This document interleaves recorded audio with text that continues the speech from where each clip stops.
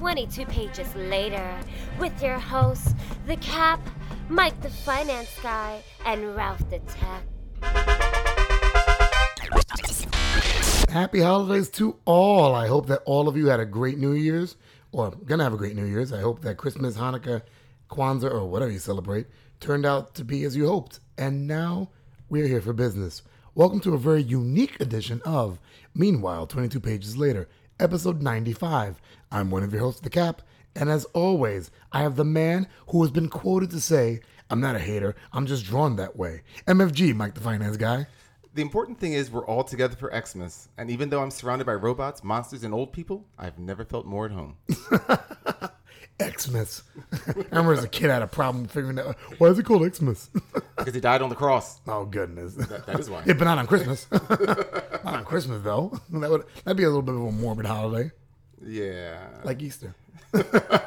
Like everything in the Bible, but we won't get into that. Yeah. And in the guest chair is the man who either A, loves the Man of Steel movie, B, is trying to unseat Big Kev as the most frequent guest on the podcast, or C, can quote all 7 Star Wars movies word for word. Fuck it, he does all 3, or 2 of the 3 anyway. Give it up for the man we know as Jazz. Hi, thank you very much. Ralph will be released when and where I deem necessary. But in the meantime, I also simply say 1 down, 2 to go. First off, what's for you coming on this show and talking about being bound? Last time you were bound in Mike's basement. This time you're talking about Ralph being bound. What the fuck? Is this like a fetish or something, bro? It's M22 Shades of Grey. M22 Shades of Grey. Oh my god, that includes the bear, right? Yeah, probably. Yeah, I know. Well, speaking of the bear, next year you have the release of 22 Shades Darker, right? After we're out in the sun for a while. and that would be D, all of the above, by the way. Hold on. Let's get to the big elephant in the room. Shut up. I'm like, go on, Cap.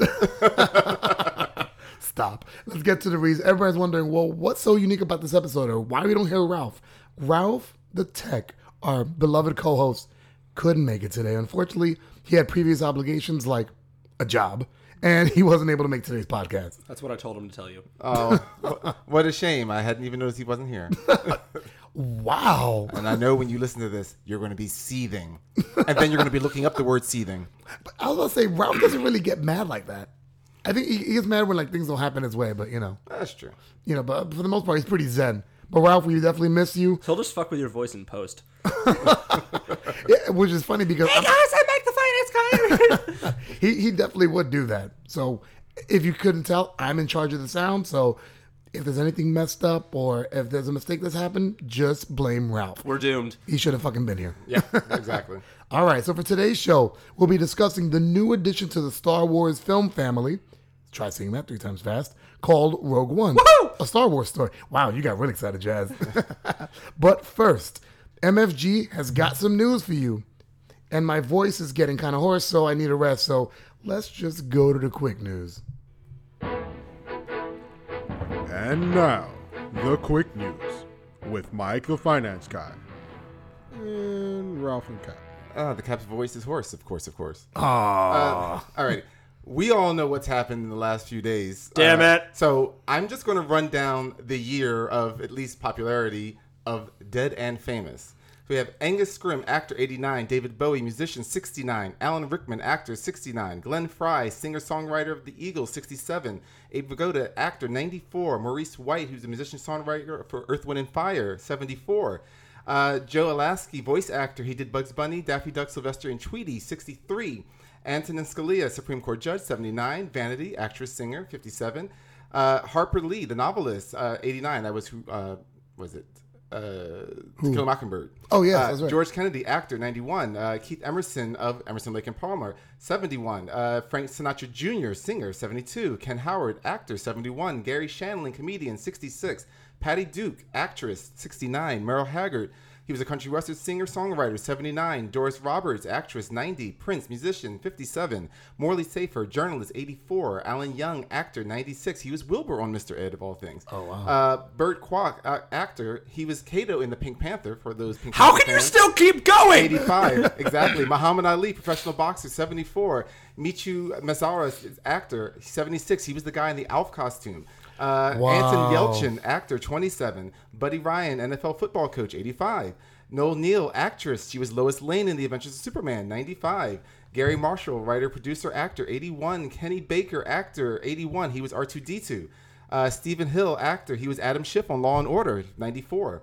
Gene Wilder, actor, 83. Charmian Carr, actress, 73. She was Liesl Von Trapp in The Sound of Music. She's dead. Oh, damn. Bill Nunn, Wait, actor. hold on a second. We already know you're running down the dead Yeah, people. I just put Oh, the she's list. dead, as opposed to the others who are dying. Bill Nunn, actor, 63. He was Robbie Robertson in the Spider-Man trilogy. Jose Fernandez, baseball player, 24. Arnold Palmer, golfer, 87. Shimon Peres, statesman and former president of Israel, 93. Pete Burns, singer-songwriter of Dead and Alive, 57. Janet Reno, the former Attorney General of the United States, 78. Robert Vaughn, the actor, 83. He was Napoleon Solo in the TV show The Man from U.N.C.L.E. Florence Henderson, actress, 82. Fidel Castro, dictator, 90. Ron Glass, actor, 71. Van Williams, actor, 82. He was the Green Hornet. Jim Delegati, he created the Big Mac. He died in 98. Lived that long on Big Macs. Probably didn't need a shit. Probably not. Greg Lake of Emerson, Lake and Palmer, 69. I think there's only one member left now. Oh, wow. John Glenn, astronaut, 95. Alan Dude, Thicke, sweating actor, bullets. 69. Bernard Fox, actor, 89. He was Dr. Bombay in Bewitched. Zsa Zsa Gabor, the Hungarian actress and socialite, 99. George Michael, singer-songwriter, 53. Carrie Fisher, actress, 60. Debbie Reynolds, actress, 84. That is 52 people, and I could have gone on to a lot more. You probably could have. This just year. Wow, that's a long tombstone. Yeah, that is.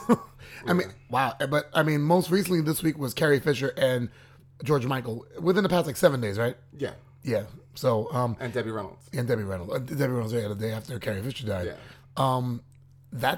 It's amazing. I mean, people just a die. lot, yeah. People die every year. Yeah, of course. But it just seems like such a massive loss of talent. Yeah. I mean, it's not even just famous people. It's just a lot of actual talent. Right. Not this Kardashian level crap that you guys seem to like out there. Yeah. Is there anything you guys want to say about Carrie Fisher? I mean, I know I've got my things to say about Carrie because she was. I mean, all I knew her from was Princess Leia, but I didn't realize that she had written books and about her life with her mom. Oh yeah. But And the postcards from the Edge was basically her life. I didn't know that. Yeah. Yeah. So, anything to say about Carrie Fisher? The late Carrie Fisher? It's as Mike talked about. I mean, celebrities, they pass all the time, and yet people, it hits us as fans really, really hard. And it's weird having never known them or having never met them. Carrie Fisher, it hit me really, really, really hard. And I was trying to figure out why is it, like, for this celebrity, why is it struck as such a particular note? And in sort of the videos that I've watched, there's this one guy who I follow. His name is John Campia, and I've been following him for a number of years. And he explained why it hit him so hard. And I figured out it's because I grew up with Carrie Fisher. Yeah. Star Wars is the biggest influence of my life. It's the reason why you're here. It's the reason why I'm here. And so The only reason. thank you. He's kind of not wrong. It's that and Man of Steel. That's the only. But it's having. She was a huge part of my life growing up. Yeah. Yeah. And so having that gone, it's weird, like how hard that's hit me. Yeah. I mean, when Han Solo bit it on screen, spoilers, it was hard knowing that on screen we'd never see Luke, Han, and Leia again. Right. True, very true. But that was in the movies, and now Princess Leia is she's one with the Force now, and that for just a huge fan of Star Wars, it hit me really, really hard. Oh yeah. No, I hear that, Mike. Oh no, I mean there's nothing more to be said. I mean, we all have our relationship with all of these people. For me, I mean, some of the biggest ones were just losing Bowie, George Michael, Prince, and Carrie Fisher. I mean, they're all part of me growing up. For me, the biggest hit was Bowie because I've always loved his music. I mean, it spoke his soul. But it's just sad. You're losing the things that shaped your life, and that's the sad part. Yeah, and I guess I just wanted to focus on Carrie Fisher, not only because it's the Star Wars podcast that we're focusing on today, but I don't know, I just felt like she's just such an iconic woman, and especially the idea of princess was totally shattered when Princess Leia was created. Mm-hmm. There have been other types like her, but none as popular. Right. Like, think about a princess wielding a gun. Like, who thought about that? And the thing is, it's also, she wasn't masculine. I mean, like, in order to make her Princess Leia, the character, badass, they didn't have to make her masculine. She stayed a feminine character and was still strong and kick ass. Yeah. Right. You don't have to be butch to be female and kick ass. Right. But it's okay. Yeah. That'll be mentioned later. Yes. About butch. Wow. Okay. So wow. That's after that long tombstone, Mike. The long obituary. What else you got? Well, it is almost time to duel. Oh, good. The Epic Card Battle anime Yu-Gi-Oh! Will be ending its Yu-Gi-Oh! Arc 5 just in time to be replaced by a new Yu-Gi-Oh! Series. Now, although unnamed, the new series will address the anxieties of children in the digital age. It will target those who, quote, give up on their dreams before actually trying, end quote, instead of encouraging kids to find confidence in trying new things. The new hero will be Yusaku Fujiki, a painfully shy boy who will slowly grow through his experiences and the people he meets through duels. The new series will premiere in Japan in spring 2017. So that means it's going to come to the States in 4 years from now. Yeah, however that works. Yeah, exactly. Even though if you watch, I know my brother used to watch Crunchyroll or Crunchyroll, and it was a way of streaming the Japanese episodes to the U.S. Oh, yeah. You know, while it's still going on. One of the few good things the internet is capable of is that connection. One of the few good things about the internet? Yeah. Are you an anti-internet guy, Mike? No, I'm anti-idiots using the internet guy. Well, then you're anti-idiots then. I've never stated I wasn't anti-idiots. All right, so interesting. Yu-Gi-Oh! Restarting. Interesting. All right. What All else? right. After the catastrophic X-Men movie that was aptly titled Apocalypse failed to enthrall audiences with a younger team, Fox has decided to try an even more pimply-faced mutant squad with the New Mutants. The project's director, Josh Boone, has kind of revealed the villain for his arc. Those familiar with the New Mutants will remember Bill Sienkiewicz's early run on the series and his creation, the teleporting, super strong, negative emotion-consuming, human soul-corrupting Demon Bear. The creature was teased in New Mutants number 3 from May of 1983 and formally realized in issue number 18 of August of 1984. The Demon Bear has made several appearances since then in various X-Men related titles. Boone, a huge fan of the X-Men comics, has said, quote, "We've been going for the past year and a half to get it ready, and I'm about to go location scout, and we have a release date now," end quote. Unfortunately, he has not given a specific release date yet. Demon Bear. I'm just trying to picture a demonic bear in my head. Hey, boo-boo, get me the gun! It's like the one that attacked Leo in The Revenant. It's like... Yeah, it's funny because I can't. I mean, bears are pretty dangerous. I know that. Well, it's not an actual bear. I know it's not an actual bear, but like you said about visual, I can't. Like I see We Bare Bears in my head. I don't see That's sad for both of you. We Bare Bears is a great show. Don't sleep on it. Yeah. All right, so moving on from Demon Bear. What a fucking lame name. Go ahead. DC Comics thinks it has struck oil by recycling classic Hanna-Barbera cartoons into revamped comic books. The books Future Quest, Flintstones, and Scooby-Doo have been bringing in old and new readers alike, so it was inevitable that some mashup one-shots would be coming soon to comic book retailers. Adam Strange lands on the wrong Earth, and it takes Johnny, Haji, Race, and Dr. Quest to help him return home in Adam Strange and Future Quest Annual Number 1 with a backup feature of Top Cat. Oh, God. 25th century Earth is being invaded, and Booster Gold travels way back in time to find out why. He will enlist the aid of Fred Flintstone and Barney Rubble to find the truth in Booster Gold and the Flintstones Annual Number 1 Holy with a backup fuck. feature of the Jetsons. Oh, my God. Yeah. Trapped in a rift in time, two heroes are stripped of their iconic weapons and forced to fight a variety of foes as well as each other. But what will happen when Green Lantern dons power bands and Space Ghost slips on the Lantern Ring in Green Lantern and Space Ghost Annual Number 1 with a backup feature of Rough and Ready? You're making all of this up. Nope. And here's the one that I'm definitely not making up. Animal Rock Band meets Task Force X when Fleagle, Bingo, Drooper, and Snorky are mistaken for metahumans and sent to rescue Harley, Deadshot, Katana, and Killer Croc in Suicide Squad and the Banana Splits Annual Number 1 with a backup feature of Snagglepuss. You are making those You're up. shitting me, Mike. You're shitting me. These throwback one-shots will be available on March 29, 2017. I don't know if that smile that you're giving me is you're happy about this or you're like, I can't believe this is being The made. Green Lantern Space Ghost, I'm very happy, actually. I'm looking forward to seeing that. And then, you know me, anything with Johnny Quest, so I'm fine with Adam So Strange. 2 of the 4. Yeah, I'm fine with that. But the guilty... Fred Flintstone? No, I'm not interested in And the least, Booster actually. Gold. I mean, I know Booster Gold is a lamer DC character. That has popularity for some odd reason. I can't figure out why. He's got a cult following, but still, I mean, Fred Flintstone, really? And the Jetsons? But yeah, I mean, and the Suicide Squad with banana splits. I mean, I like the banana splits enough that I'm mad. so we'll see. It's so funny. Out of those two, you chose banana splits is the one to like as opposed to the Suicide Squad. Yeah, I can much more reliable. Yeah. What else you got? Well, finally, speaking of the Suicide Squad, it may have had a disastrous movie debut, but at least it has a video game on the way.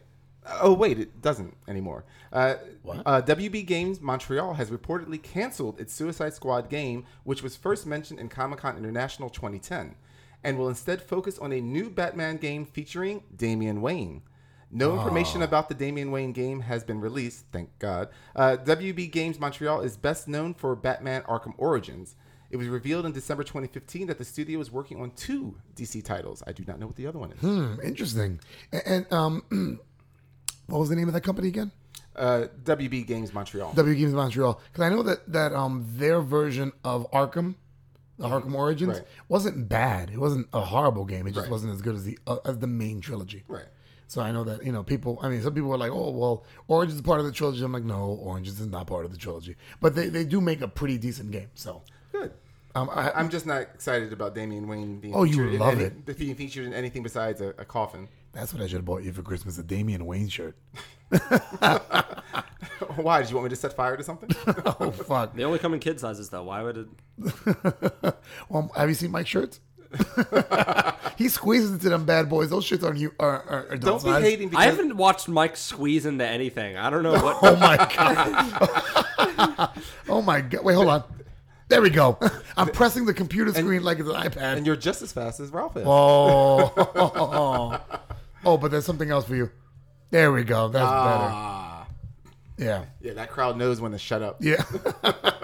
All right. So that's all your quick news? That is all my quick news. All right. Oh, by the way, shout out to, I know we usually do shout out at the end, but I'm shouting out a friend of mine. Shout out to Olga. That quick news is pretty quick. I don't know what you're bitching about. I hope you hear this. Please text me when you get a chance. Jazz, any quick news? No. Wow. You're just as good as Ralph. Yeah, but he didn't make it about himself. Wait, let me do the imaginary question. Ralph, do you have any quick news? Do I ever have quick news? You never asked me. I was like, is he Yogi Bear now? Like, what the heck? I know. I was just like, what happened? Here's the cap. I'm still stuck on Demon Bear. That's what it is. All right, so let's get right. Yogi Bear with like red eyes. Are you saying Ralph's got red eyes? Oh, Demon Bear. Sorry. Hey, boo boo, give me that smack. You heard it now here. Ralph has been cast as Demon Bear in the upcoming. Hey, I've always called him a bear. Wow. Oh my God. Exit stage left. That's Snagglepuss. That's Snagglepuss. Whatever. They're all fucking combined now. So What? Whoa, dude, no, now. Don't Hold get on. chopped. I'll do all the thinning round here, Bubba. Oh my God. That's right, little quick draw McGraw. Quick draw McGraw. That's right. All right, let's move off of Hanna-Barbera. Especially after that news, I'm a little disappointed. And let's go from the appetizer right to the main course. The only reason why Jazz is here. We will be discussing the new Star Wars movie, Rogue One. And with a synopsis is MFG, Mike the Finance Guy. I have no time for remarks. So. yeah, because we didn't get a fucking opening crawl. Oh, God. I don't know what we want out of this. But, I'm just mad that this is the only reason the Jazz is here because I shaved all the way up above the knee. Just letting everybody know. Just so you can be able to squeeze in easier. Alrighty. There we go. Rogue One, A Star Wars Story, is the first standalone film in the Star Wars franchise. It was directed by Gareth Edwards and written by Chris Weitz and Tony Gilroy from a story by John Knoll and Gary Whitta. The story follows the daughter of the scientist who designed the Death Star as she joins the rebellion to fight against the Galactic Empire. Rogue One's visual effects, action scenes, and darker tone have been praised by fans and critics. The film had a production budget of $200 million, and since it is a Star Wars property, it has raised $616 million worldwide since its release on December 16th. The film has a Rotten Tomatoes rating of 85%, but a Metacritic rating of 65 out of 100. Wow, 20-point difference. Yeah, that's huge. Synopsis. If you spend $4 billion for a movie franchise, you better do something with it. Now, if you thought the writers of any Star Wars film could pen a script without a droid, you were wrong. A young Xena warrior princess, nicknamed after her father's favorite stripper, Stardust, joins a merry band of rebels and their overly snippy droid, K2 Asshole, as they attempt to steal the evil Empire's plan for the Death Star. Throw in the asthmatic ghetto knockoff of Lord Vader, and the Alliance is set for battle. After visiting 5 unfamiliar planets in 10 minutes, we finally land on a planet where even blind, non-Earth Asian aliens know impressive martial arts and can spout fortune cookie philosophy without feeling stereotyped. And since zombies are all the rage, it was inevitable that the Empire would raise Peter Cushing from the dead. What will happen? Well, you know what's going to happen. Will the plans get released? You know what's going to happen. But it happened. All right, starring Felicity Jones as Jen Erso, Diego Luna as Cassian Andor, Ben Mendelsohn as Orson Krennic, Donnie Yen as Chirrut Imwe, Mads Mikkelsen as Galen Erso, Alan Tudyk as K2SO, Riz Ahmed as Bodhi Rook, Zhang Wen as Baze Malbus, and Forrest Whitaker as Saul Guerrero. All right, so there you have it. No, not there you have it. I'm still doing the end. All right, so I guess the show's over. no. Let's get started with Star Wars Rogue One. Jazz would have been pissed if that would have been the whole show. But before we do that, let's press the warning. Warning. The following segment contains information that may ruin your enjoyment of the media in review. So if you believe this might upset you, piss off, you wanker. All right, and that warning was brought to you by Steve Francis of the Studios. So let's get right into it, gentlemen. Star Wars Rogue One, and you didn't even let me get to the first question, which I was going to throw out. How do we feel about the fact that there was no crawl at the beginning of the movie? Because for all 7 movies, the crawl has, and for people who don't know what I'm referring to, the long time ago galaxy far, far away, and the whole story being read on a diagonal level, that's what we mean by the crawl. Well, what did you think the crawl was going to say? Following 3 shitty-ass movies. I targeted this, for both of these, obviously, but I brought up this question specifically for Jazz because one of the things Jazz and I talked about when we talked about him being on the show was he said, I can't wait to see Rogue One. They better have the crawl. And then when I saw him after you saw Rogue One, he had some choice words about there not being a crawl. Could you elaborate, Jazz? Okay, so look, the movie is awesome, but it's such a dumb decision. Why would you take that out? It's so iconic to Star Wars. Look, I think Disney and Lucasfilm have done a great job with the property, and they've shown that they are taking it very seriously, right. And they will do a great job with Kathleen Kennedy and Bob Iger. They've got great plans for the property, and they're doing a great job. But what the hell? It's such a dumb decision. I mean, not just the 7 movies, the video games, the animated TV series, the comic books. I listened to an audiobook on the way over, and even that had a form of the crawl. So why the hell would you take this out of the movie? I mean, there are people, because it helps. It's free exposition. It's great. It's so iconic to Star Wars. I mean, there are people in the theater who I'm positive would still think it's episode 8. Very possible. I mean, the reason I think, and again, I haven't read anybody specifically mention anything about the crawl one way or the other as far as critic-wise. I'm going on the idea that maybe this is really their way of saying this is not one of the franchise movies. In other words, this is a standalone story, so here you go. Again, I'm not disagreeing. I think there should have been a crawl just so that we have a feeling of, where is this falling in? Because that's the other thing too. Like, not everyone knows that this is 3.5-ish. Right. I think that would have helped, but that's my feeling because I thought about it. I'm like, are they just trying to say that it's not that it's not Star Wars? It's just that it's not part of the Star Wars we know, right? And therefore, it doesn't deserve talk, right? I guess for me, I mean, the it not having the crawl didn't bother me as much because of the fact of, it's not the main trilogy; it's a side story. But I understand when you have things and you're used to certain things, it's nice to have that kind of continuity. But I wasn't bothered one way or the other. It was kind of weird watching a long time ago, Galaxy Far, Far Away, and them cutting right to the scene, and I was like, this feels different. Right. But also, I think the whole movie is a different feel of a movie. Right. So, I mean, I guess maybe they definitely made their point with that.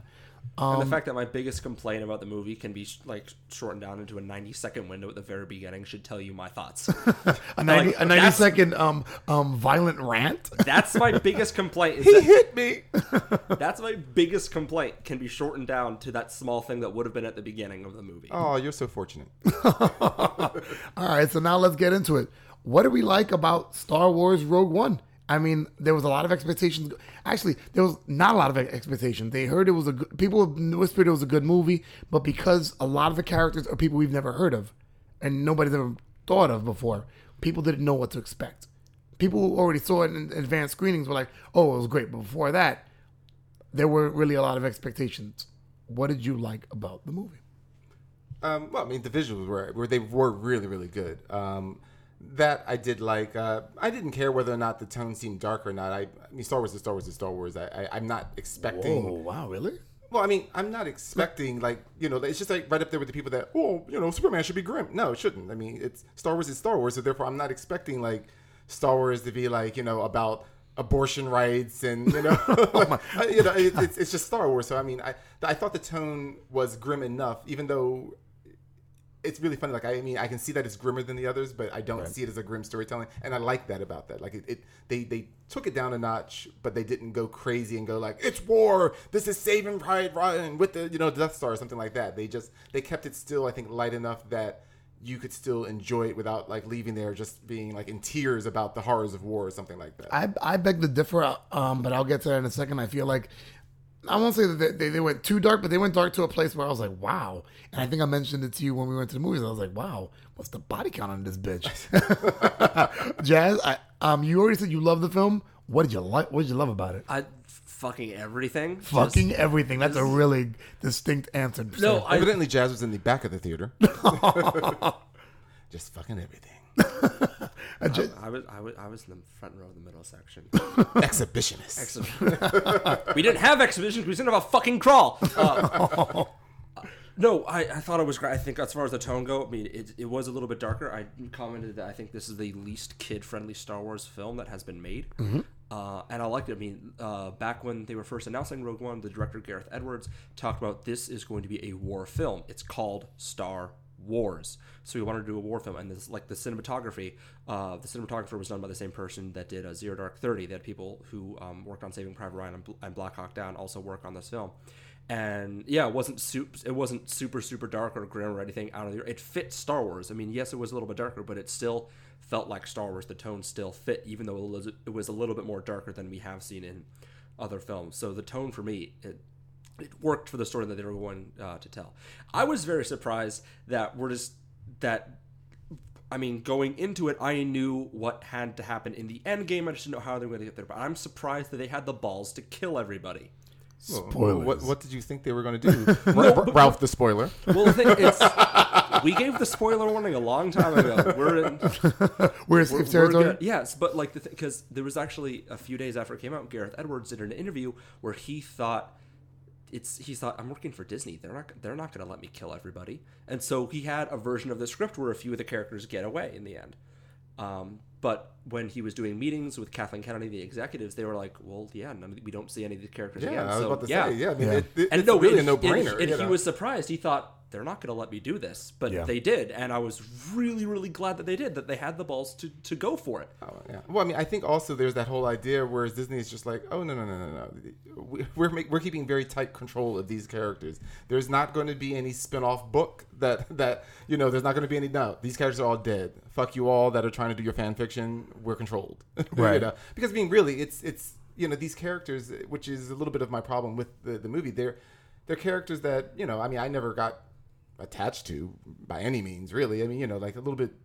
No, actually, there's really no one I really got that attached to. I mean, you just kind of knew that they were fodder in the war, and I was fine with that, But I did not get any. I didn't feel that the writers themselves even tried to write attachment, for the audience to the characters. Like at no point did I just go like, "Oh, not you," it was just like, you're gonna die at some point. I felt like the character development. It wasn't underdeveloped, but I felt like right when things were getting developed and right when you started maybe giving a fuck is we were already reaching the climax. I was like, oh, we know what's going to happen now.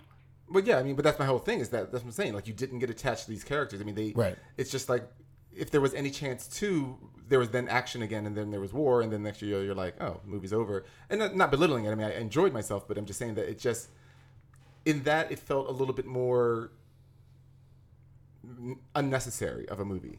Because of the fact that I didn't have any attachment. I mean, you figure the only characters that you saw for any time period, anyhow, that you knew would be back would be Darth Vader and Grand Moff Tarkin. Right. I mean, like those are the characters that really are the only ones that you knew for a fact you would be seeing again later on. We didn't actually know we figured that we were going to see Grand Moff Tarkin, but we didn't know for sure until we saw him. I'm saying that. Anyone that's watched 1 through 7, Grand Moff Tarkin will not be dead. you know Darth Vader will not be dead. That's what I'm talking about. Yeah. No, we'll hit Grand Moff Tarkin's return in a little bit. Oh yeah, the one you kind of nudged me on. Poor Cap over there. I'm like, I told him like, wow, Peter Cushing's been dead for a long time. No, he's dead. What? He's not. Yes, he's been dead for years. He's been dead for 22 years. I had a Ralph moment. I was wondering. I was like, why is he not? Oh, okay. He looks a little computer generated, but Maybe okay. he's just that old. Maybe he's just. He looked a little bit Dick Clark right before his death. Wow. What, too soon? Wow. Leave Dick Clark alone. Only No, they had. don't. Oh, fuck. But anyhow. Anyhow, yeah, so that was my thing, is that since we knew that the characters, I mean, I shouldn't say we knew they would all die. Like I said, for me, I went in there, no questions asked. I knew they would all die. I mean, I actually would have been shocked if one of them had even lived. And I wondered about that because I was wondering, like the director was talking about, would Disney let him do it? I thought about like, wow, this is a Star Wars film that, technically, if this story is about sneaking out the secrets of the Death Star, and if Darth Vader is as badass as he was in Episode 4, nobody should be alive. Right. And I'm like, were they going to like maybe do something different or do something like, I won't say clever, but, just do something so that maybe a couple people survive. And I was very surprised with how they handled everything and everyone. So that was cool. I enjoyed that. I enjoyed the action sequences.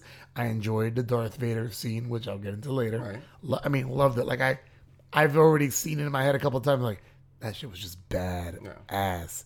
But I also enjoyed finally knowing what happened to Matt Mikkelsen after Doctor Strange when he zipped off into space. We now know where he went. What did you guys? How did you guys feel about the exposition? How they told the story? For me, one of my problems was that, and like I said, granted, it could have been the icy. It could have been me drinking a whole bunch of icy before the first 10 minutes of the film, getting super hopped up on sugar, and being tired of being a dad and falling asleep every now and again.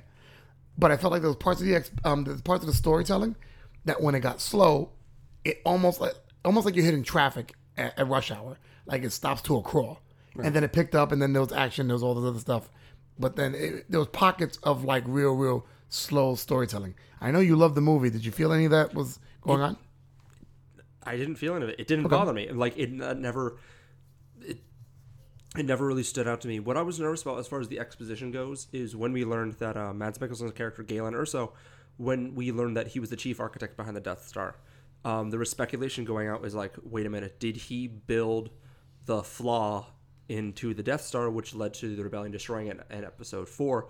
And I didn't like that idea. I thought it's just architecture. That's just how it is. I mean, there's no invulnerable architecture. There's always right. It's just no. I didn't like that either. It just happens to be that way. Yeah, I didn't like it because and especially the fact that they jammed it down the throat. It wasn't like a bypassing line, like there's a flaw or something like that. Check it out. They kept mentioning it to make sure that we understood clearly that our heroine's father was not a bad man. Like they went out of their way to make sure we understood. No, he's good.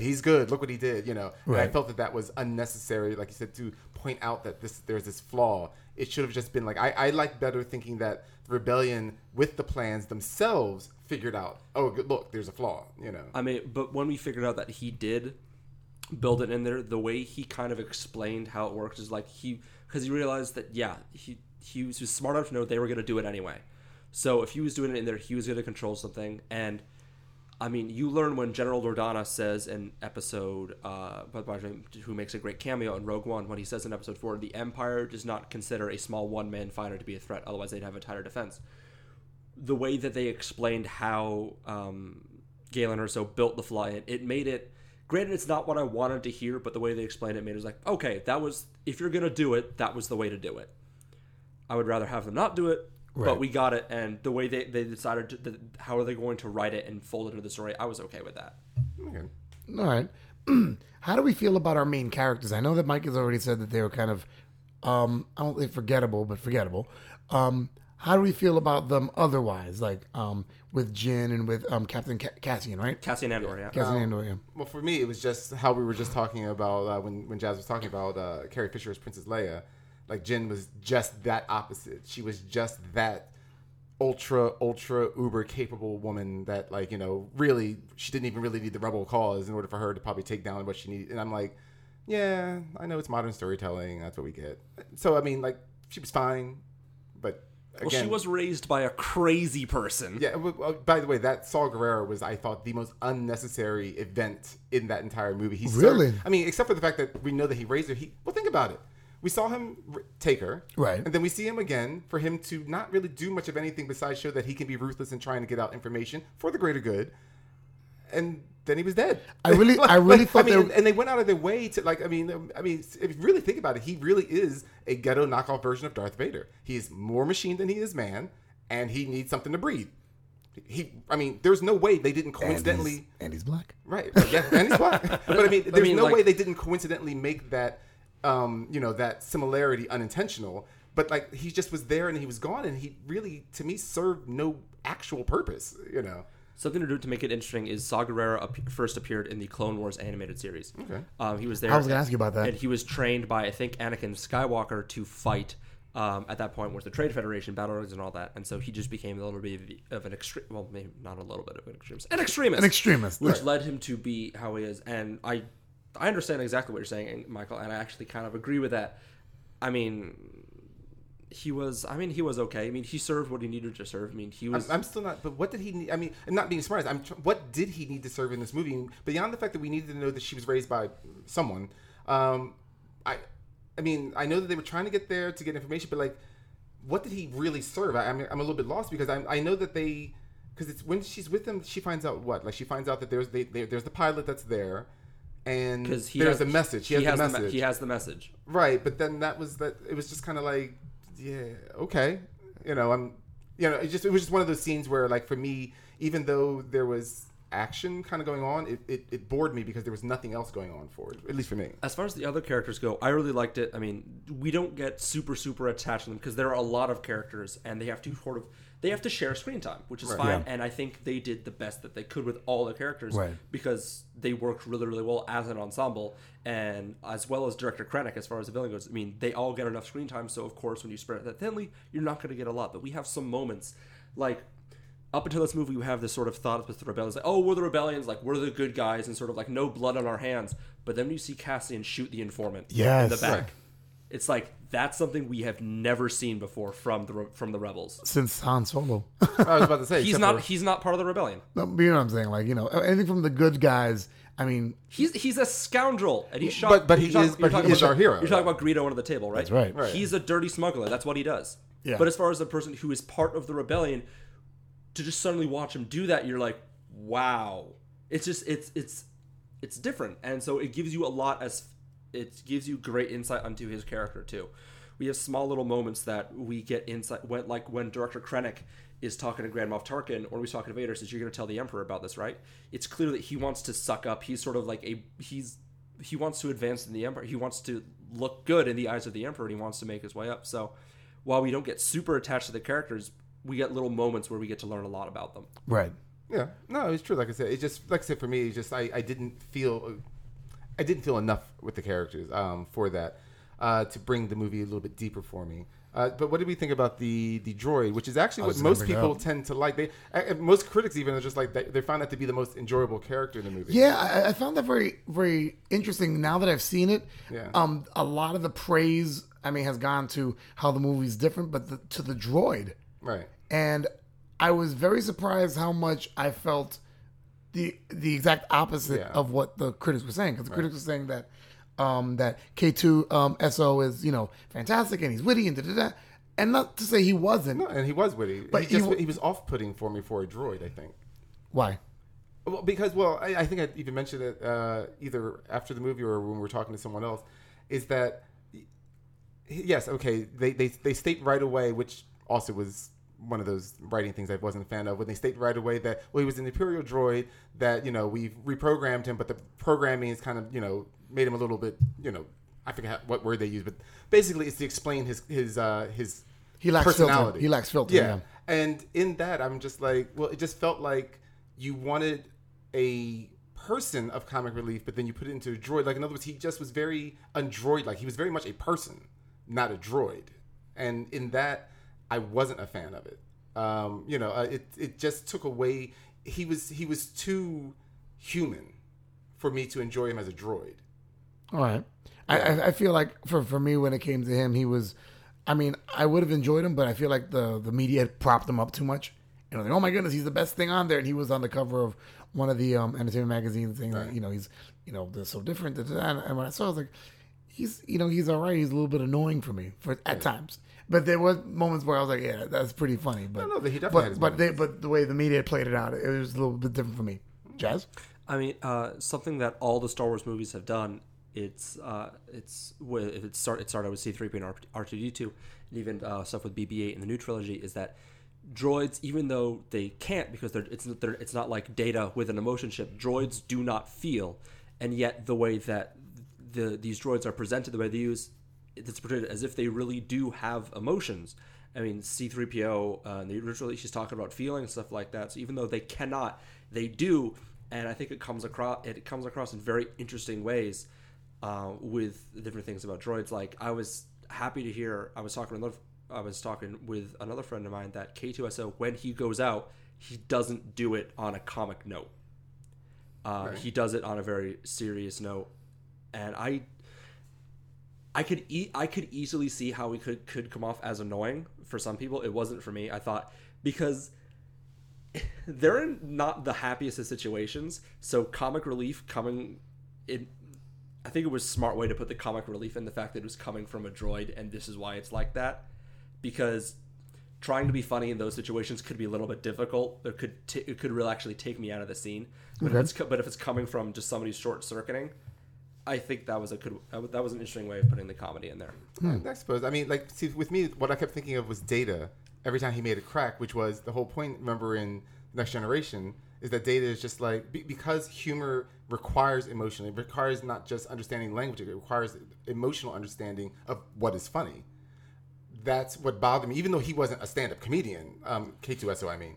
Yeah. It's just that it's like, well, you somehow kind of going against what you were saying about how the droids aren't capable of feeling, even though they seem to have feeling. He was exactly the opposite of that. He had nothing but feeling.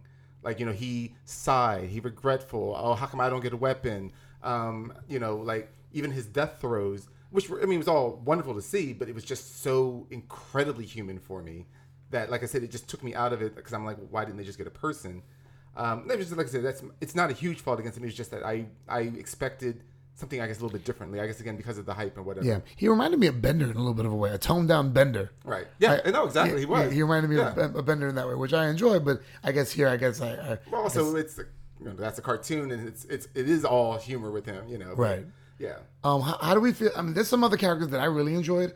Was it Baze Malibus? Baze Malibus, yeah. Oh my God, he was so fucking kick ass with that gun between his him. weapon was fantastic. Oh my God, like watching, because it was like you have the blind freaking cleric, I guess you can call him. Katsuichi. Yeah, that's not his name. Katsuichi is a Japanese blind swordsman of fame, which is exactly what this character was, basically. Yeah, so he's got this whole blind cleric who can kind of figure things about people, but yet not knowing them.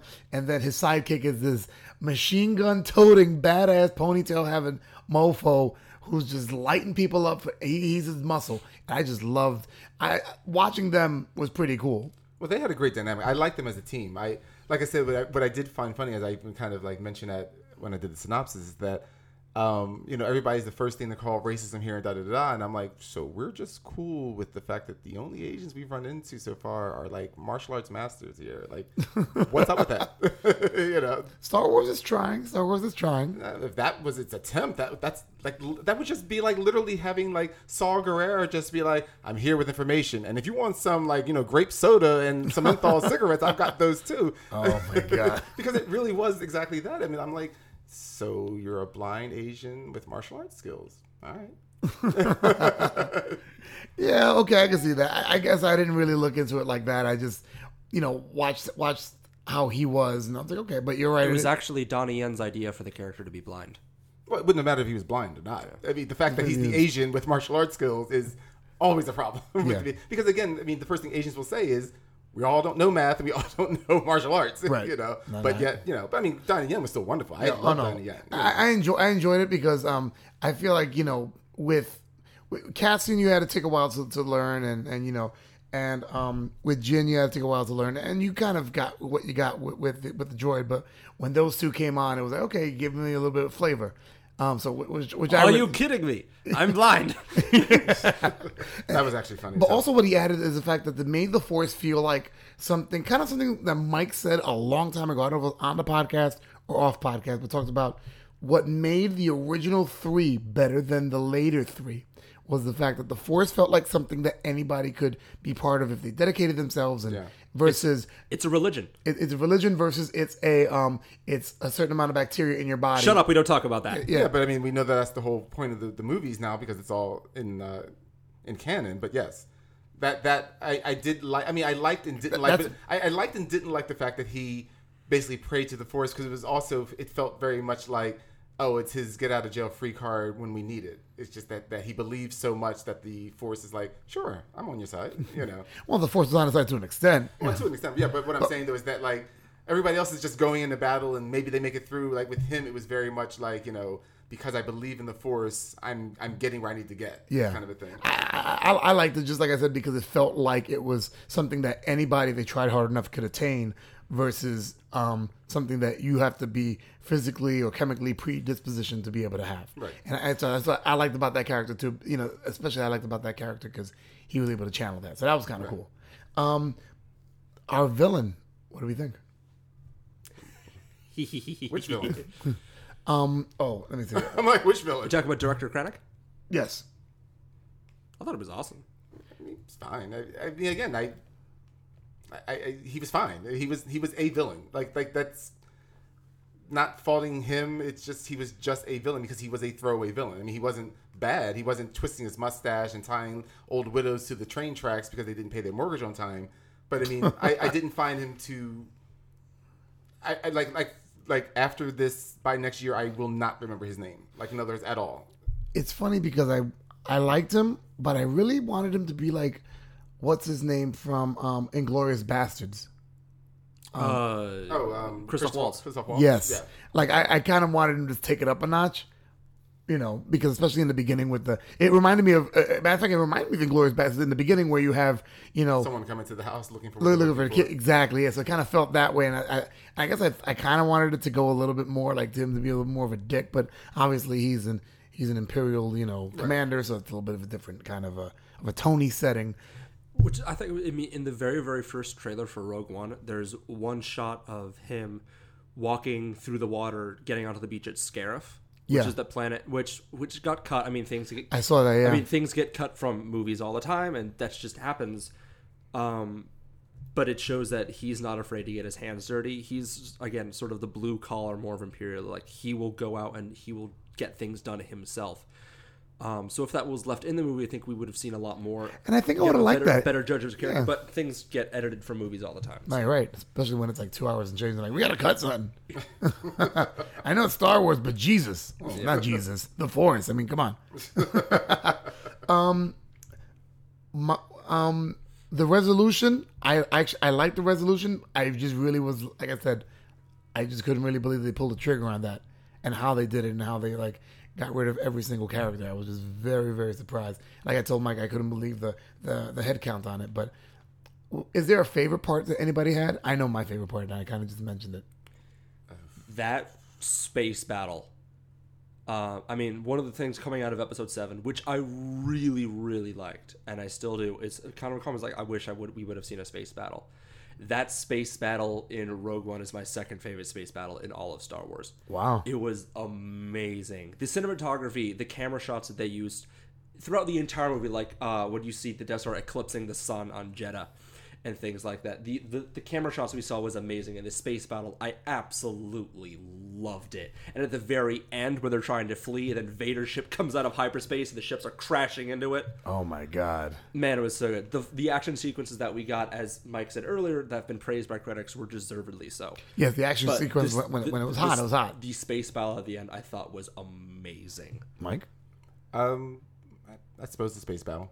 Like I said, I mean, it's just, for me, the movie didn't hold that much dear, so that would be good enough. For me, and this is, I guess, back to my nostalgia, the Darth Vader scene. Oh my god! Because I remember as a kid, you heard that theme and you got scared, or you got like you felt terror, or you felt like this is a villain coming on. Then the next three came out, and you're like, wow, he's just a whiny fucking Jedi who. We don't talk about that. We do talk about that as part of the trilogy, unless they're gonna disown it, and they're not. No, they can't. Yeah, they can't. It's like the drunk uncle that lives at your mom's basement. Oh my god! He's still part of the family. Wow. Wait, hold on. I had to hold back because he had more. Oh, There we go. Much better. The reason I loved the Darth Vader scene was because, like I said, just all that fear growing up and then not liking him anymore after episode 3 and him going, no, I felt like his character was destroyed and I was no longer, didn't have that fear. And they put it in episode 6, depending on which version you want. Right. Wait, episode 6? You know, at the end when the Emperor is force-shocking Luke and Vader's looking back and forth, and eventually he picks up the Emperor. Yeah. If you get the latest version of the special edition when he's looking at Luke and the Emperor, now he goes, no, and then he picks up the Emperor. What the fuck is that? But sorry, I'm getting off topic. You were saying. But I was just saying, when he comes out of that tunnel and they're like, you know, he's coming to invade the thing and it's dark. That's what I loved about it. It wasn't all lit. It felt like Aliens. The fucking tunnel was dark. You couldn't see anything in there. And you're like, who's coming here? I'm like, oh. I'm sitting in the seat like, they're going to do it. They're going to do it. They're going to do it. And then Forrest Whitaker comes limping out. That's what I said. Rock around. when you heard his mask and then you hear, and he comes out, just that alone, you didn't have to show me the destruction. You just show me that and then just watch everybody try to flee. And then, but they did show you the destruction. And the destruction was fantastic, even though Mike brings up a point after I talked about that. But watching him kick ass, lifting people with the Force, slicing them in half, destroying this whole force of people in a corridor as quickly as a hot knife through freaking butter was beautiful. Yeah. It was beautiful. No, one thing though, nothing to do with that scene. That was a great scene. One thing that really annoyed me in this movie, because I think it was, well, it's actually more of a war than most of the other movies we've seen. It went from humorous to actually exceedingly annoying. Explain to me, in serious terms, what is the purpose of the stormtroopers' suits? What do you mean? They don't protect them from anything. And like I said, it started as a humor, and then they get shot by a blaster. It's not like it's a suit of armor. But anyway, they get shot by one blaster, they're down.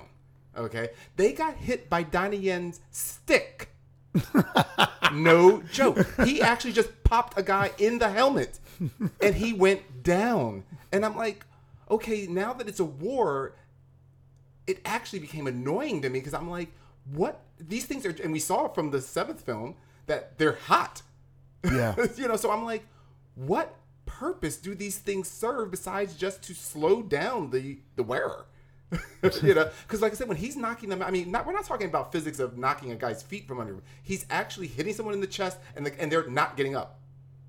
He has no force power. This is not an energy weapon. He's literally he pops a guy in the, you know how their helmet by the chin has that like stick out part. Yep. He pops the guy in the chin, guy's down, and I'm like, but there's not even person under there. That's just jutting out.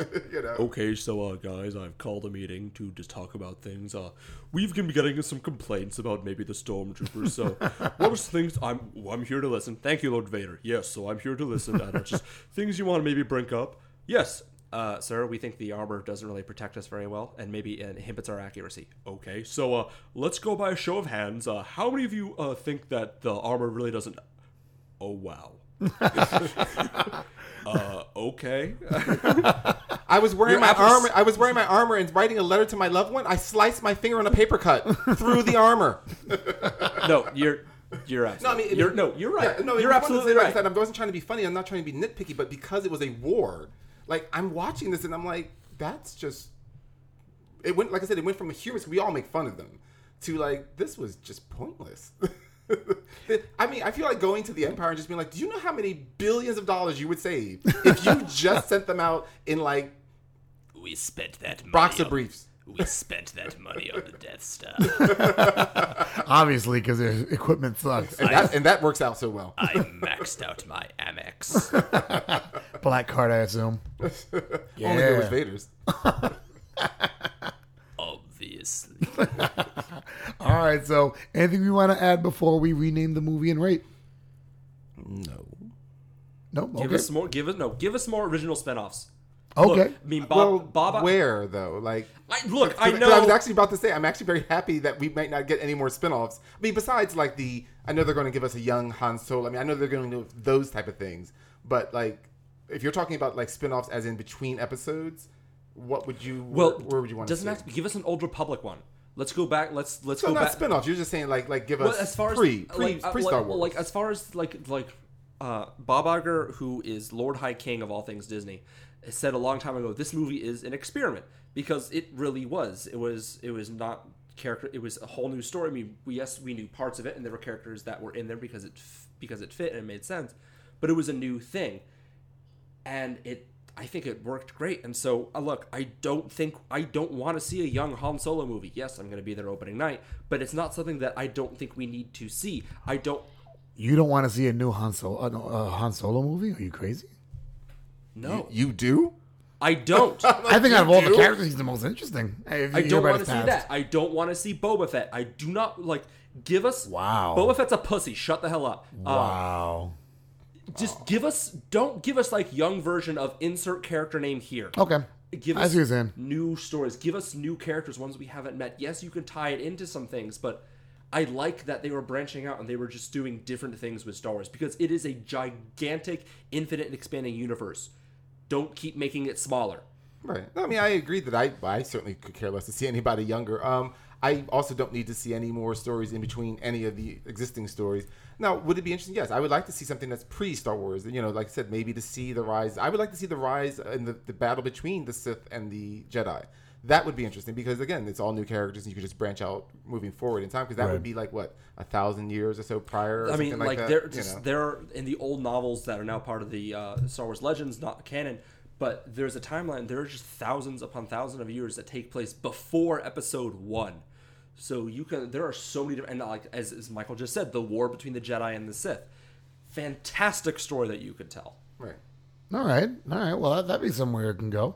But of course, Disney's very picky about, like Mike said earlier, about their property. You know, so it'd be interesting if Disney did that, what they would pick and what they would do, because it sounds like what they want to do is just kind of said, young character insert person here. Something hilarious. So you know that scene where Jin and Cassian are trying to find the plans, right, and she's going down all the names, and she finds that Stardust. I thought of a funny scene. What if they didn't get Jin Erso, so they didn't know it? So they'd be looking at the plans like, they're not here. What do you mean they're not here? They're not here. They said they would be here. Look, I don't know what to tell you. They're not here. It sounds like a Brian Michael Bendis written. I would have just enjoyed if one of the entries was Blue Skies on Mars.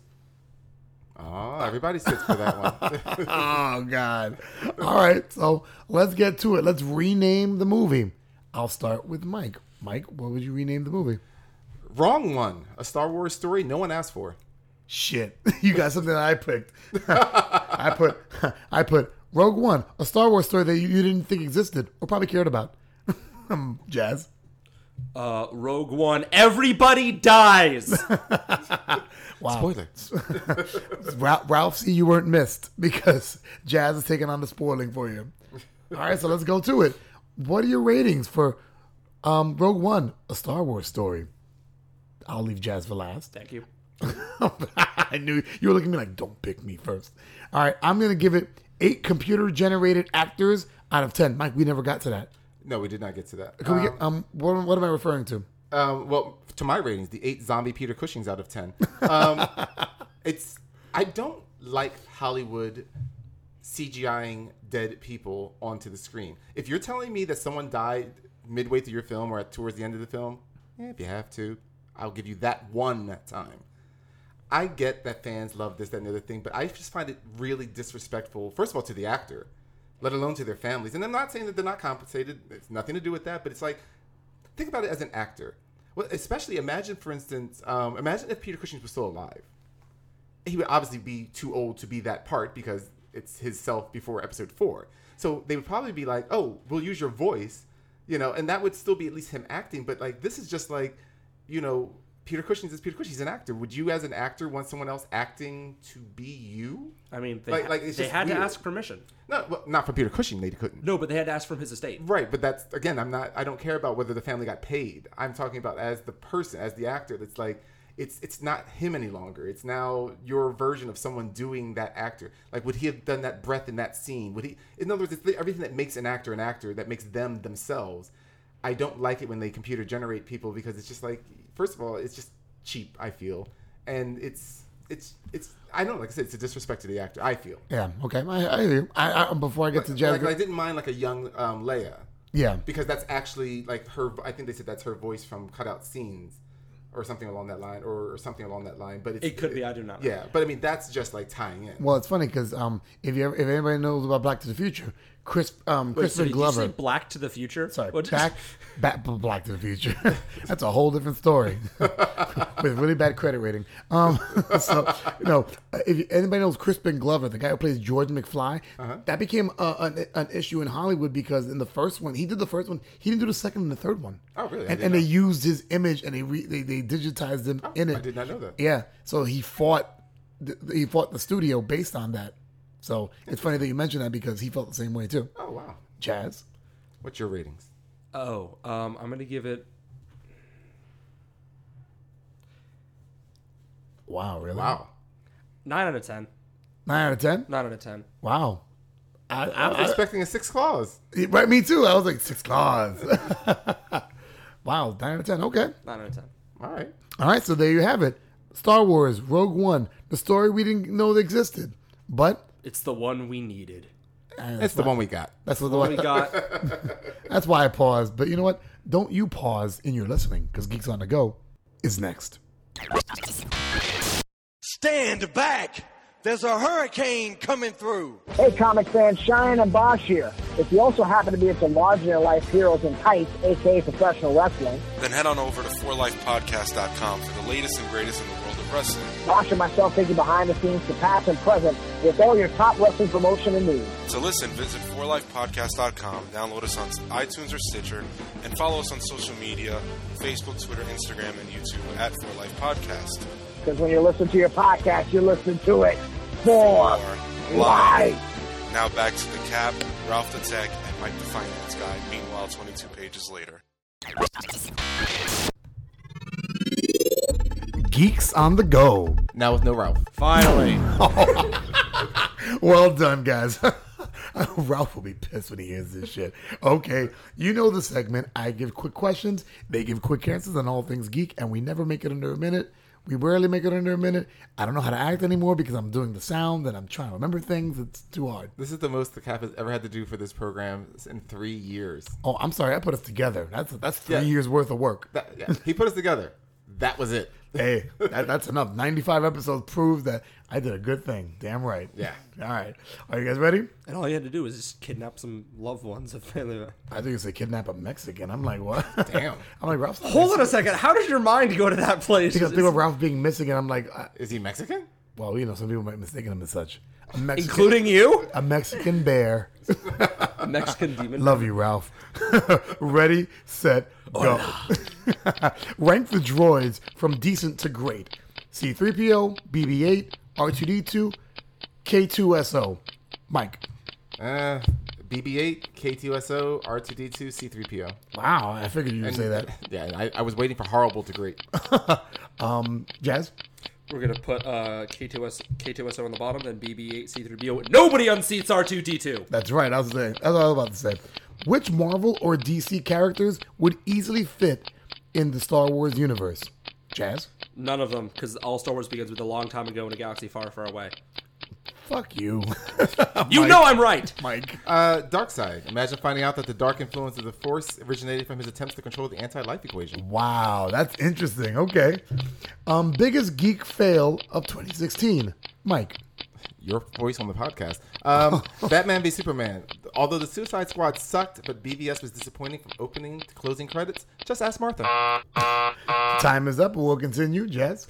Well, my biggest key fail was going to be whoever the person who got the dumb idea to put Doomsday in the Batman v Superman trailer. However, that was dated in 2015, so I had to think of a new one. So I'm going to go with the dumbass that decided to put Doomsday in the Batman v Superman movie. Okay, that sounds about accurate. Okay. And finally, if Darkseid was confirmed to be a villain in the Justice League movie, would it make you more optimistic about the movie? Jazz. I mean, maybe not optimistic, but it changed my feelings because it's going to be Steppenwolf, so the idea of Justice League kicking ass to Born to be Wild sounds pretty entertaining. Oh, man. Okay. There we go. Well That's the done. joke of the day. There we go. Mike. Well, he is already the de facto villain according to BVS, which ironically is what crushed my optimism for DC films. Oh, wow. That's such a real strong statement. BVS has not helped to inspire. They haven't made a movie to inspire me to look forward to their films. I know. I just like saying strong statement because I agree with you. I just gotta be somewhat neutral, you know. All right. Any shout outs, gentlemen? I mean, it's the end of the year. It's 2016 is almost over. I mean, fiction has imitated, or actually, life has imitated fiction by having a president that we have. But you know, is there any shout outs, anything you want to say for this last podcast of 2016? I know that was a lot to say, but you know. Shout out to all the friends and loved ones, especially the ones that listen in, because you'll be the only one that will hear this. Shout out to Lucy in Australia. I know she liked our Facebook page. Hopefully she's liked us enough to listen to us. Yeah, her putting together her makeup kit. Sam knows what we're talking about. Jazz? I'm good. Damn, I'm good. No shout out to any loved ones? You mean like my nonfiction girlfriend? Like your nonfiction girlfriend, yeah. She exists. She actually just tried to call me twice. Oh, my God. By the way, what did you mean? Show us the phone and prove it. Oh, fuck. It deleted mysteriously. Is this like what I was talking about off the podcast about smelling my finger? I could tell, I could prove I had sex? I think you were just talking about in general. We were just trying to not listen. Oh, fuck you guys. Especially considering he came from a room by himself. Smell my finger. I just had sex. You were just alone. Still counts. What I was going to ask you real quick, Jazz, was what did your girl mean by, I met Gigi. They're perfect for each other. It was so the other day we happened to run each other on the street and Gigi was there and it's there when she met her for the first time and as we walk away she just goes, "Oh my God, they're perfect for one another." She's loud and he's not, or I'm loud and she's loud. I don't know which way we're gonna go with that. It's the Latin fire. It's the Latin fire. Yeah, we just did that in Scottish accents. That makes sense. I know, right? And it's the only accent I have, and I did it wrong. No sense. I mean, like Mike said, kind of shout out to everybody that's ever listened, from Ruben to Abel to Johannes to Big Kev to Little Ivan. He doesn't listen. He's too Mr. short. He can't reach the speaker. Aww, he can't reach the button on his iPhone. Mr. Cooper to Hipster Tom to John Paul. I was like John. John Paul next year on our show. Damn it. That's right. And we want to get Victor Danridge. That's right, Victor Danridge. He better be listening. Yeah, man. And if you're not, well, I can't prove it. Hopefully to Sean, to both Sean, the Atlanta Sean and the other Sean. I mean, there's so many people, you know, to thank for a great 2016. People bitch about how bad 2016 has been.